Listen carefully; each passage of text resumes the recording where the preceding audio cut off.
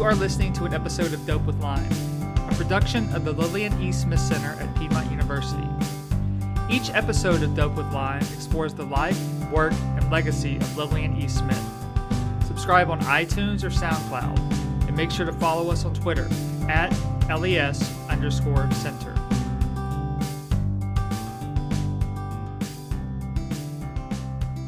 Welcome. My name is Matthew Touch, and I am the director of the Lillian E. Smith Center at Piedmont University. Today, I am speaking with Sho Baraka. After being educated at Tuskegee University and the University of North Texas, where he studied television, film, anthropology, and public administration, Sho Baraka has spent the last 14 years traveling the world as a recording artist, performer, and culture curator.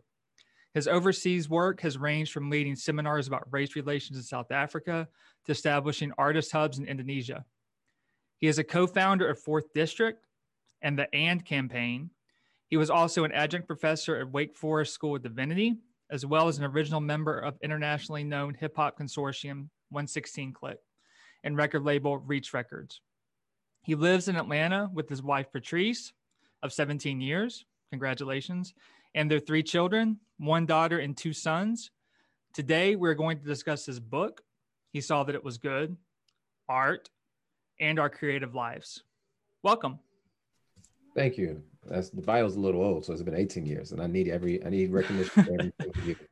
Yeah, I've been married 20 years, and congratulations. It seems like it's gone like that. You actually spoke with us at the Lillian Smith Symposium in, I believe that was March, and that speech is up online, and it was great. Go ahead. You want to? No, I was gonna say no. Thank you for having me. It was a good event. I was excited to hear the other speakers and to engage with them. It was good. It was a good time, and to hear the heart behind the initiative and Lillian Smith. You gave me some literature and some work that I can engage in. So I'm excited to not only have this interview, but to learn more about Lillian in the process. Well, I'm here to answer any questions, and I'm excited to learn more and to talk, of course, about He Saw That It Was Good, because when I was reading it, I saw a lot of connections. I was reading it, of course, through the lens of Lillian Smith partly, and through the lens as a Christian as well. Mm-hmm. So I kind of came at it through 2 angles. And, while He Saw That It Was Good is a book of essays, I mean, one thing that stuck out to me is you also have pieces of fiction. And Lillian saw herself as an artist. And she felt that she was pigeonholed as a race writer because of Strange Fruit and other things too. Right. But these pieces in your book are allegorical in nature. And one that really stands out to me is Where's Prudence?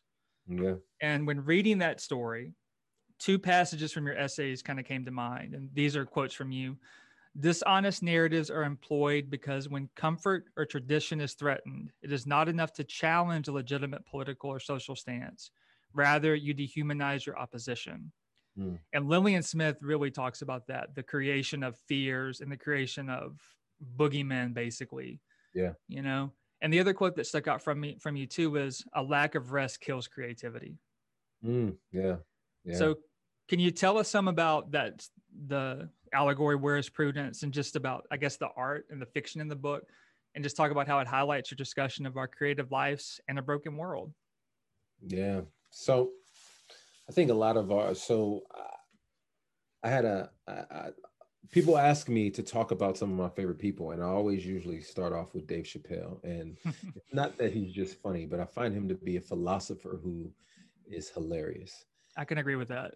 Yeah. And I think oftentimes artists aren't given the credit they deserve for being thoughtful, nuanced, intelligent individuals. And I think what we do with art is disarming. I think we are attempting to present people who probably wouldn't readily deal with a discussion or position themselves to consume information that comes from a lecture or a sermon in the way that they would with a song, with a poem, with an allegory. Or or a novel. And so what we are doing is we're saying, hey, the way you communicate that is cool, but I think I can communicate in a way that propositions this thing in a more nuanced, complex way, because oftentimes you just say A and B. I think there are lazy creative endeavors which also dehumanize. And then I think they're a very trite, dare I say, something like, what is it? I had it on the tip of my head. The book that Pilgrim's Progress. It's like a Pilgrim's Progress. I mean, we get it, but it's a very like forced, trite kind of allegory. And I hate to, to dump on It's some. a very straightforward didactic Yeah, approach. exactly. Very. And so you can do that, and then you can also be a little bit more, esoteric with it, if you will.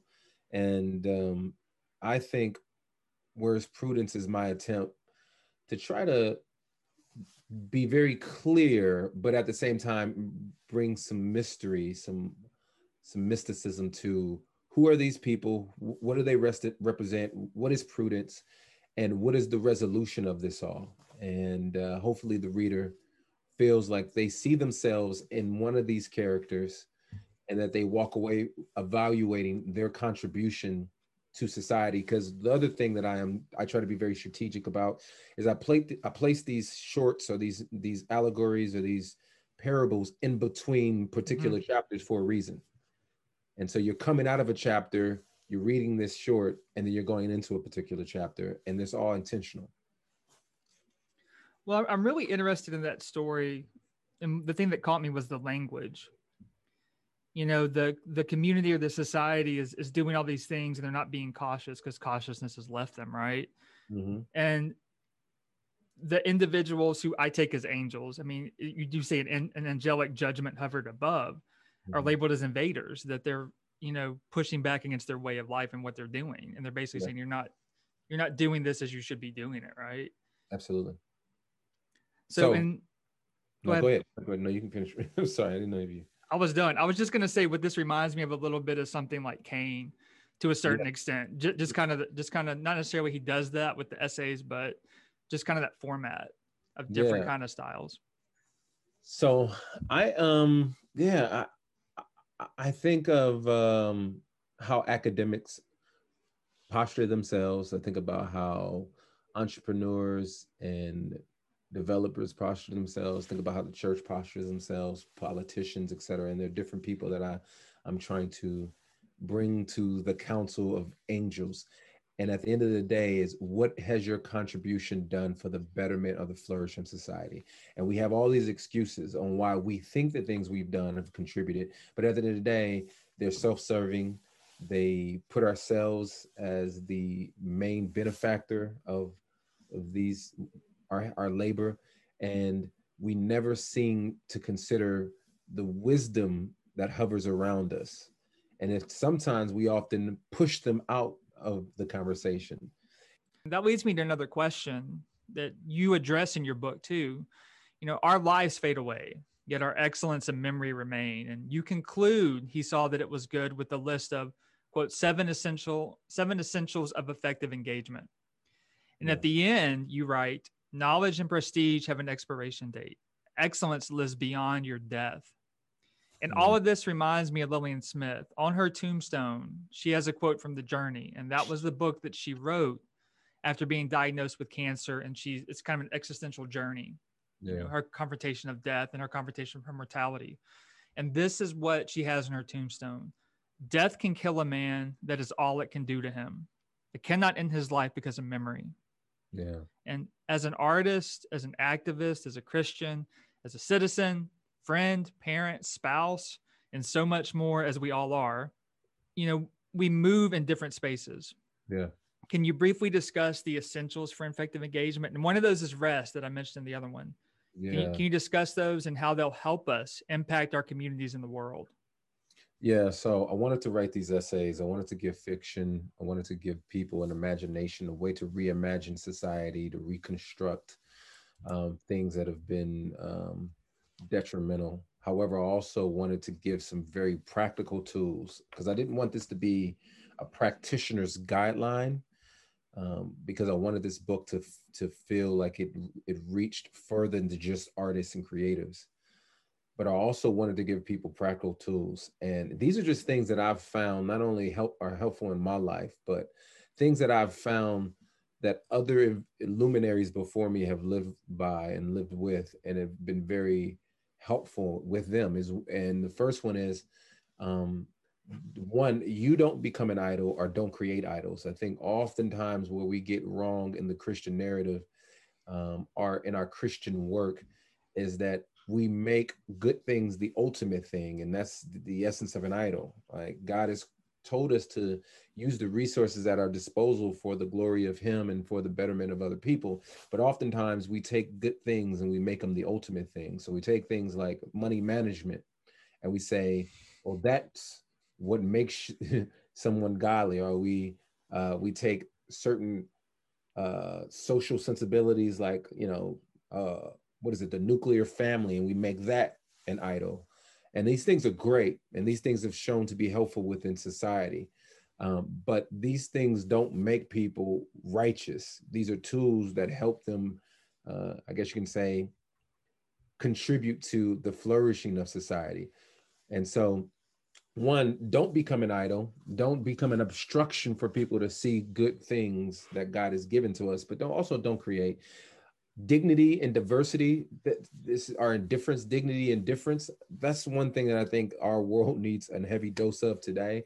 That doesn't mean that we have to be uniform, but how do we promote unity without feeling uniformity? And how do I see the difference in somebody and still recognize that they are inherently dignified? I am to contribute and continue to find them to be dignified. And even in those areas where we have strong disagreement, to find ways to dignify the disagreeing aspects of our relationship. And then, there's seven of them. I'm only going to touch on a couple of them. The last one you mentioned is rest. I think here's the tension I find with not only artists, but activists, is that you take on the burdens of the world. And if all you do is work, work, work, you'll never have time to process. You'll never have time to really think through the things that you're fighting against, and why are these things weighing on you? Why are they weighing on the world? There's a reason why God creates the the world and then takes a break. He wants us to reflect not only on the things we create, but wants us to reflect on His goodness. And I mentioned Gabriel Garcia Marquez's 100 Years of Solitude because I feel like there's a wonderful piece of of I guess you can say just this wonderful lesson of learning. What am I trying to say? Teachable moment. That's what I'm trying to say. There we go. There's this wonderful teachable moment in that piece of fiction where the city of Macondo is struck with a plague of insomnia. And they find this to be a good thing because, well, since we can't sleep, now what we'll do is just work. But what happens is, to your Lillian Smith point, what happens is they begin to lose their memory. And we know memory is effective not only for the purposes of nostalgia, but it helps us to move forward because we know what not to do, because we see how it wasn't effective in the past, but also we remember what was good and we try to recapitulate those things. But not only that, if all we do is work and we don't rest, then we forget how to dream. And this is another connection to Lillian Smith, right? And when you forget how to dream, when you lose your memory and all you do is work, work, work, then you're gonna create some bad things. You're gonna create bad systems, bad ideas, bad stories, and you're gonna impact the world in a way that is gonna be detrimental. And so rest is important. It's paramount for people to sit back and to dream again. If we're always ascending, then what we're doing is we're living on the apex where nothing grows. Things grow in the valley. So you have to descend to live amongst the valley to do life. And I feel like that's where the real art and that's where the real life is blossoming, in the valley. And there's two things there that stuck out to me. And going back to rest real quick before I go into the other one, you talk in the book, because you're very much involved in a bunch of different endeavors, and you talk about you personally removing yourself from social media, from these spaces to rest. Yeah. Can you talk about that just a minute and kind of the impact and the importance of that for you, I guess, as a creative? Yeah, for me, one of the greatest fears an artist can have is irrelevance, because especially today where there's no real machines that dictate whether an artist can be successful, because people can be connected to subcultures. You can find yourself reaching audiences without being signed to a label, without having these grand institutions who once were gatekeepers dictate your fame or not. However, even in that, the the principle of practice is to always put out content, put out content. Don't let the people forget who you that you're relevant, you know, that you're around. But my thing is I'd rather trust the Lord than trust my relevance. And I feel like oftentimes when an artist is consistently trying to be present, their art or their music or their writing becomes irrelevant because you're trying to force things, if that makes sense. Like you're constantly trying to be present and you've never stepped away to listen to the voices that are trying to communicate to you so that you can create good work. And for me, I'd say, you know what, there are seasons in which I want to be a rapper. There are seasons in which I want to write. There are seasons in which I need to really focus on being a advocate for other people. And even in those moments, in those seasons when I'm moving and transitioning from, you know, as a polymath, if you will, I feel like I'm being inspired because in my activism, I'm inspired to write. Right. In my activism, I'm inspired to think about music concepts. In my music, I'm thinking about how does this song advocate for people on the margins. And so it's not that I'm being silent and I'm completely devoid of inspiration. What's happening is I'm not focusing on trying to produce a product that people can consume. And I'm growing in these times. And then when it's time to ascend the hill, I'll do that. Right. And you mentioned the other thing that stuck out to me too was you mentioned about artists and creatives. And you mentioned the book not wanting to be specifically towards artists like musicians, painters, or whatever. So when you're thinking about creatives, you know, I'm a musician, I am a writer, I would say too, but that's not the only form of creation because you mentioned your social justice activism as well. Yeah. So even as a teacher, as a scientist, Yeah. you know, our creations, no matter what they are, you know, art, music, teaching. I mean, being in front of a classroom is being creative. I mean, you're Yes, thinking on your feet, doing all the things. You're performing. You're performing, but not only that, you're creating something. You're creating Right. students. You're creating citizens that can go into the world and contribute in a way. And all of these things, all of our creations are informed by a myriad of factors. Absolutely. And this is a discussion that's going on a lot in the news lately, but this is what you write. You say, we are shaped by our stories and we are given our stories by our tribes. There are no blank slates. And for the longest time, I would have disagreed with you because I've been thinking about this a lot, especially with children. I would have disagreed with you about the non-existence of blank slates. Mm-hmm. But now I see that the blank slate, if it exists at all, only exists for a fleeting moment when we're born, you know, before culture sleeps in. And I would even say before we're born, because we're still being able to hear the outside world, you know? Yeah. Right. So part of our growth involves, as you put it, questioning the stories we were given about ourselves, about the world, about God. And Lillian Smith talks about this questioning, specifically in relation to art. You know, in The Artist in the Dream, which was published in Phylon, she writes, "We who write know, though we may not confess it, that always we have held in our minds and hearts since childhood a little script that we are forever revising." Mm-hmm. So we all go through revision, and I go through revision. I mean, if I knew the things that I knew now when I was like in my 20s, it would have been totally different. Right. And he saw that it was good. You explore revision. So can you talk about this a little bit, our questioning specifically and revision within our own lives? Because you talked about a minute ago, when you're an activist, you're listening and informs your music. Yes. When you're rapping and a musician, the activism informs that, right? Yeah. But then there's also the other discussion. I didn't mean to cut off, but there's also one more discussion too, where you're talking about what's omitted in our stories and our education, our lessons. Yeah. So yeah, I think there's a transmission of ideas and stories from all different aspects of life. Your family, your tribes, which is, you know, your cultural surroundings. But then there's media that tells stories about who you are. I talk about in my book having a daughter, and she's around the age of 7, I think. And you can't live in a household that is more proud of being Black than my family house. And we would tell my daughter how beautiful she was, and we would put in front of her images that we thought would affirm her identity, not only as a Black woman, as a Black person, but as a Black young girl. However, we noticed that we couldn't necessarily compete with Disney and Nickelodeon and, you know, all the different popular cultural images that came towards her. And then at some point she started to I remember she said she didn't like her skin and her hair.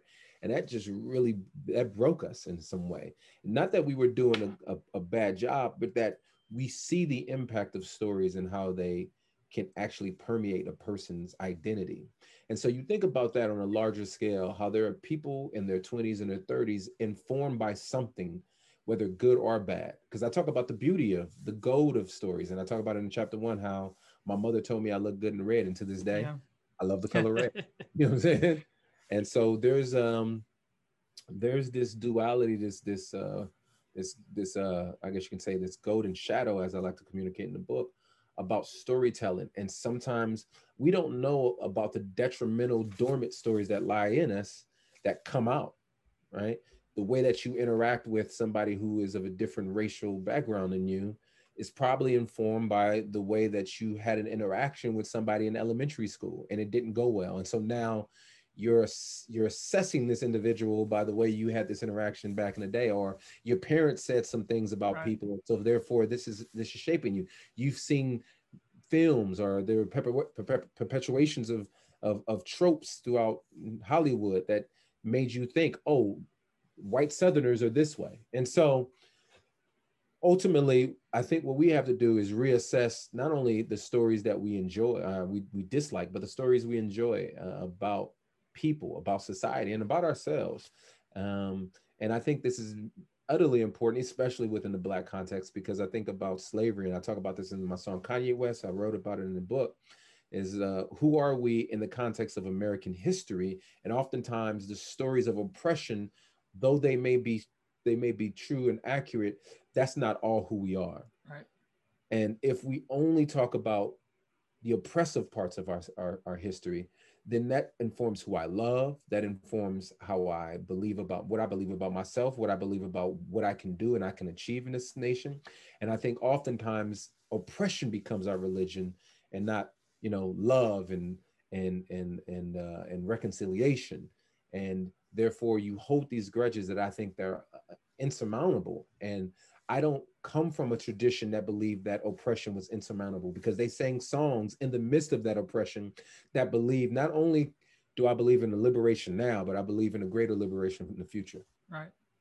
And there's a lot that you said there again that stands out with me. I think of my own son, and of course we're in a different. I'm in a different. He's in a different household. He's in a white household, and as much as we try and shape him within kind of our concepts of social justice and everything like that, some of the comments he makes as an 8-year-old, right?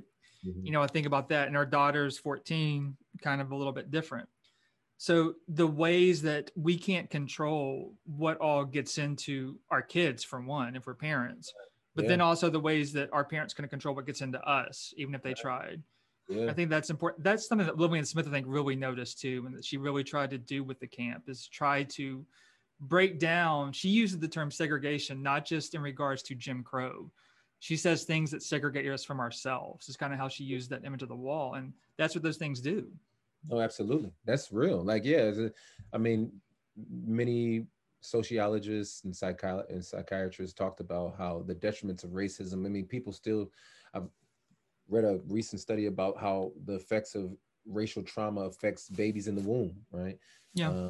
And so you think about the segregation, not only the corporeal, but the cognitive, and how people think about themselves, as Du Bois would talk about, this double consciousness. So now we have to not only see and feel the segregation that's on our walls and these signs that are in front of restaurants, but I also got to know it mentally, like when I walk into particular spaces. And what I'm saying is that's ever present. It's almost ubiquitous in this time.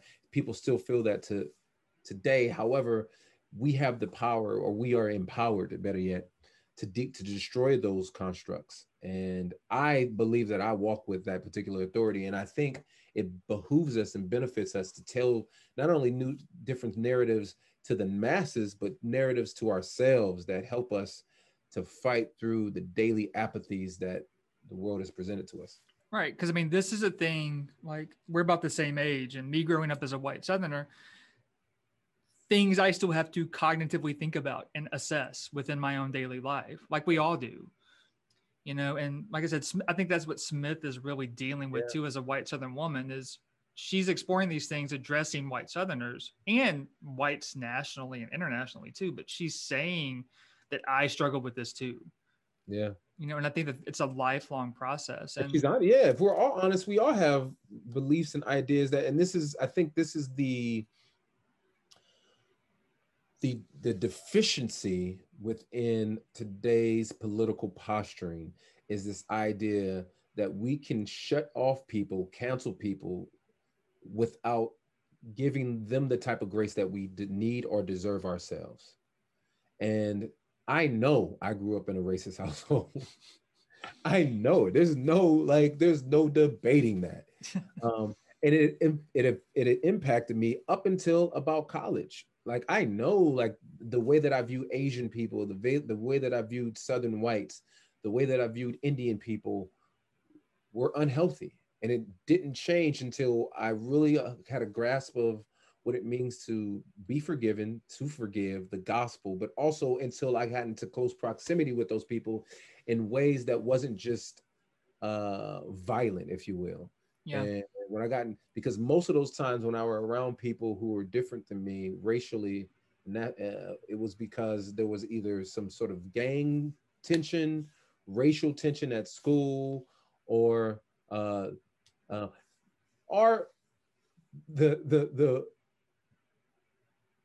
healthy relationships were around sports because we had some common interest. And we saw each other for the performance that we gave, not for the humanity. Oh, but then even sports. I mean, sports breaks down all walls. But then I think back to Drew Brees, who I'm a Saints fan. I love the Saints. And his comments, and what kills me with that, not just his comments, but he shares a birthday with Martin Luther King and Ernest Gaines. And I'm like, come on. Birthday with Ernest Gaines and my man MLK. Exactly. I mean, we're a couple of days away because I'm the 10th. So no, but Drew, yeah. And so to speak to your point, do we have the currency, the social currency, to allow Drew Brees to say something ridiculous and say, you know what, rather than shutting you completely off, let's have conversations on why we feel like that view is unhealthy or unhelpful. And I don't know if we have that type of patience or social currency today that is allowing people to come to the table. And, Henry Nouwen, the Catholic theologian, says that hospitality is not forcing change to happen, but it's creating a space where change can possibly happen.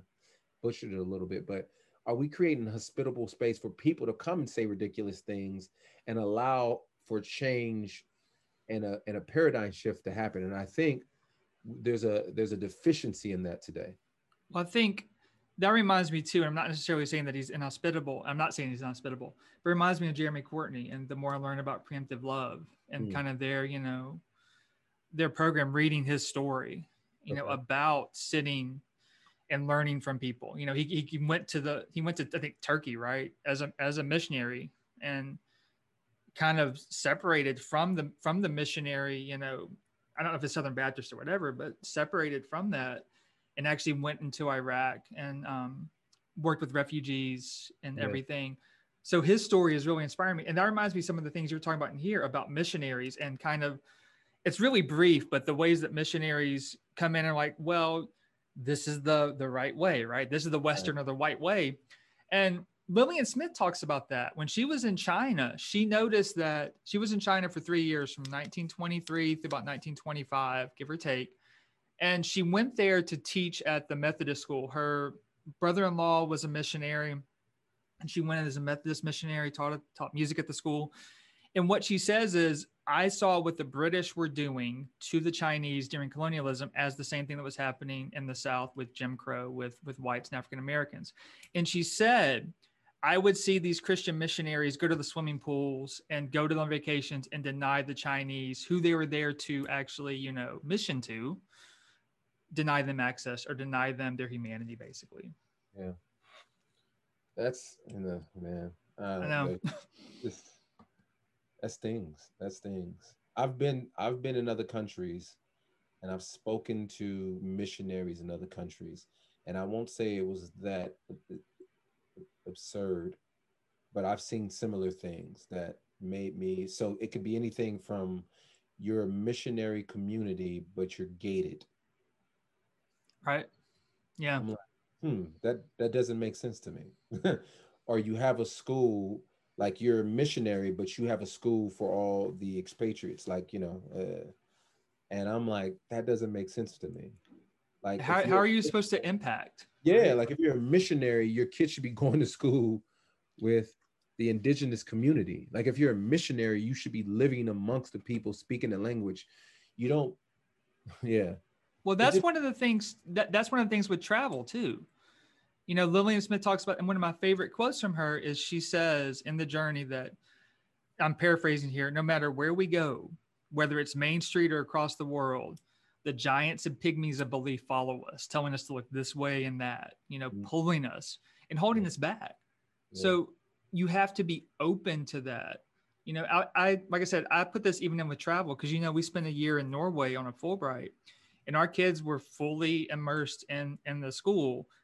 Unfortunately, I didn't learn Norwegian and my son didn't really pick it up, but my daughter did, right? And one of her best friends is Norwegian. Her parents are from Burundi and somewhere else. Okay. And it's really interesting to hear kind of that discussion. That's a whole other discussion. But you know, if I had the beliefs that I had, you know, I went into Norway thinking, hey, they're the perfect society, right? Right, right, You right. know, all this stuff. But then even forgetting they're learning the issues they have there. Like her friend, she's dark skinned. Like I said, her mom's one of her parents is from Burundi, one's from another African country. And people there, Norwegians there, she speaks Norwegian, all of that. Ask her, you know, why don't you go back to your own country? Can you speak Norwegian? All the stuff that happens here, right? Yeah. And that was a tangent, but the key No, is no, all yeah. these things follow us. Yeah, they do. They do. I think it was Anna Julia Cooper or maybe Alexander Crummell, but he talked about how no matter like as a black man or a black woman in this country, no matter where you go, you bring history with you into the room, Right.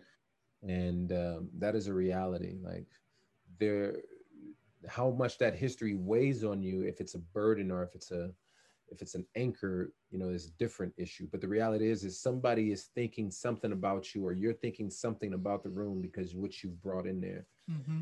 And the beauty is that it could be a cultural exchange, like what true missionary work should be. It's not. It shouldn't be the lording and the domineering. It should be a cultural exchange, or it could be a situation where you know you are learning about one another and blessing one another, and people are dignifying one another in this difference, and you can learn. But some people take it as an opportunity to dominate and to lord and to extract things from particular cultures that they don't think are beneficial, and that's where that's where the assimilation and the dangerous assimilation of missionary work happens, and it's scary.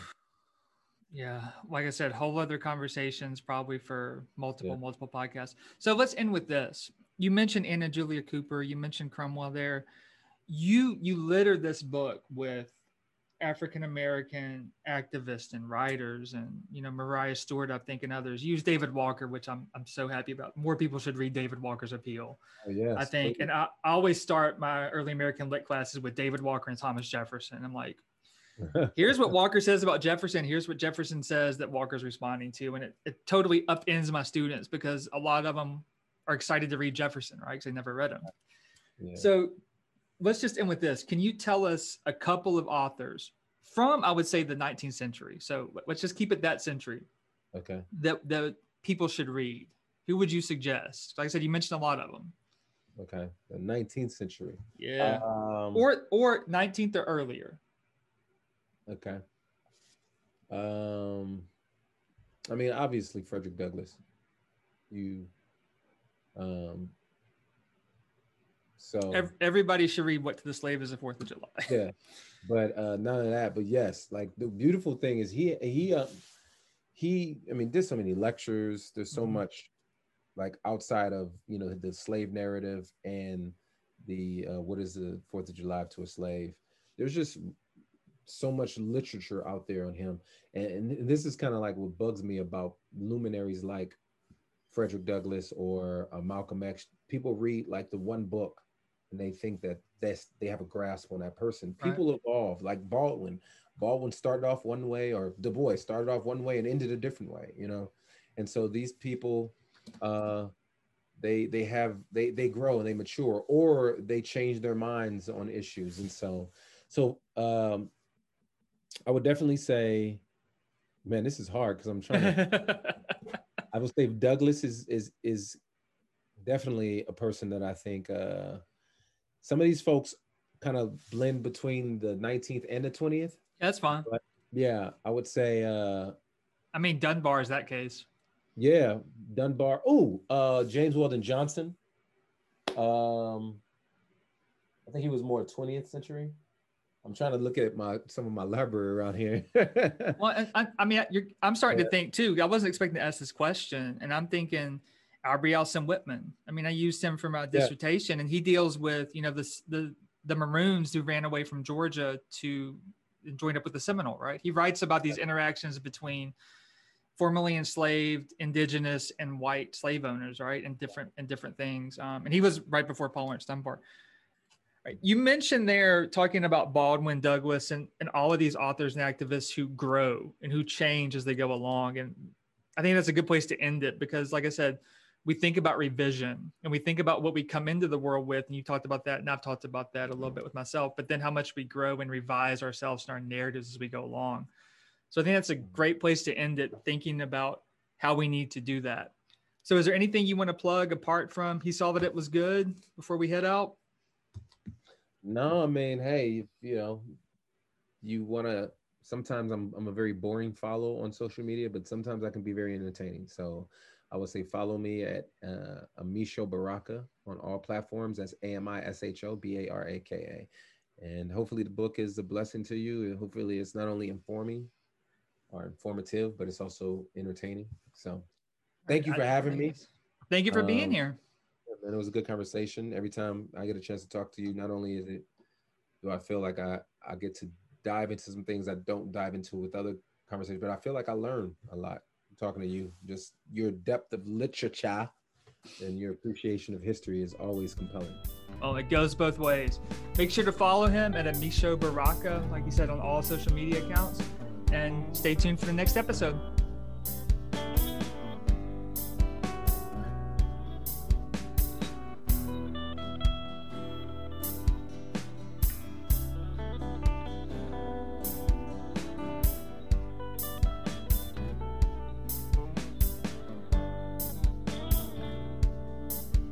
Thank you for listening to this episode of Dope with Lime.